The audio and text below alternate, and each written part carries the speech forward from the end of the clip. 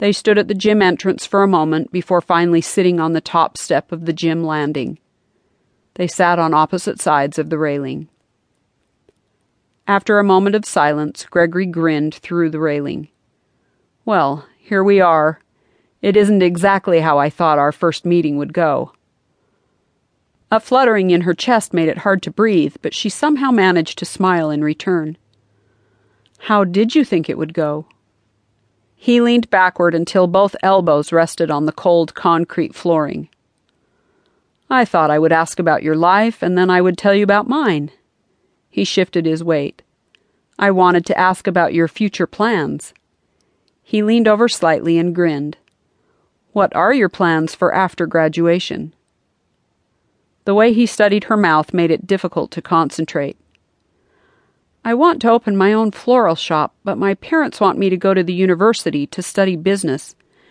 They think I should understand business first before I rush into ownership of a shop." He gave the tips of his shoes some serious consideration before finally nodding. "That sounds like wise advice."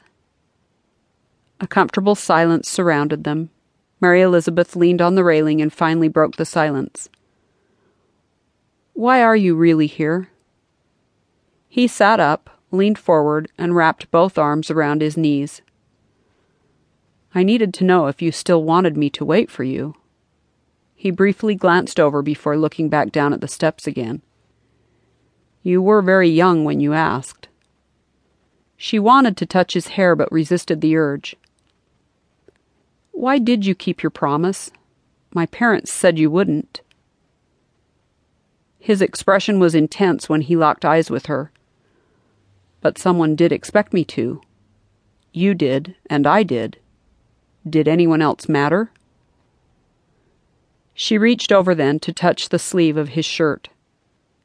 "There's more, isn't there?" He completely covered her hand with his own. "I wanted you to know I believed you that day.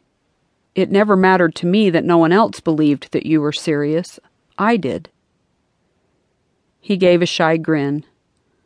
"I want you to enjoy this time in high school and at the university. Don't give up living just because you know where our journey ends." He increased the pressure on her hand. "You have to promise me that you will, okay?" She nodded. Only then did he finally release her hand. After a moment of studying her face, he stood. She stood as well. He smiled. "When I return, I don't want there to be any doubts about whether or not we belong together. You need this time to see for yourself if this is what you really want for your life, and if I'm the person you really want in your life." Before any more could be said, the cab arrived behind her father's car. Gregory passed Mary Elizabeth at the bottom of the steps. She slipped his jacket off and handed it to him. When he reached over for it, his fingers lingered on the top of her hand in one final caress. The touch was so brief, Mary Elizabeth would have thought she had imagined it, but he paused in mid-step and smiled before continuing toward the cab. They both stopped and looked at each other before opening their respective car doors. She wanted to tell him that she would wait for him forever if he would wait for her too. While the words weren't spoken, Gregory appeared to sense her thoughts. "I made you a promise. It is still just as good today as it was the day it was made. Enjoy your time here at school.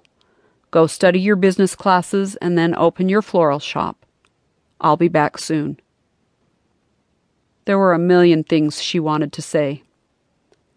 "Is that a promise?" "Yes, but this time you have to make me a promise too. You have to promise to live and enjoy this time of your life." "How do I do that?" "You take each day as it comes. You live each day as if it were your last day on earth." She could feel her father staring from inside the car, but the only person who mattered at that moment was Gregory. "I'll try." He laughed. "You have to promise."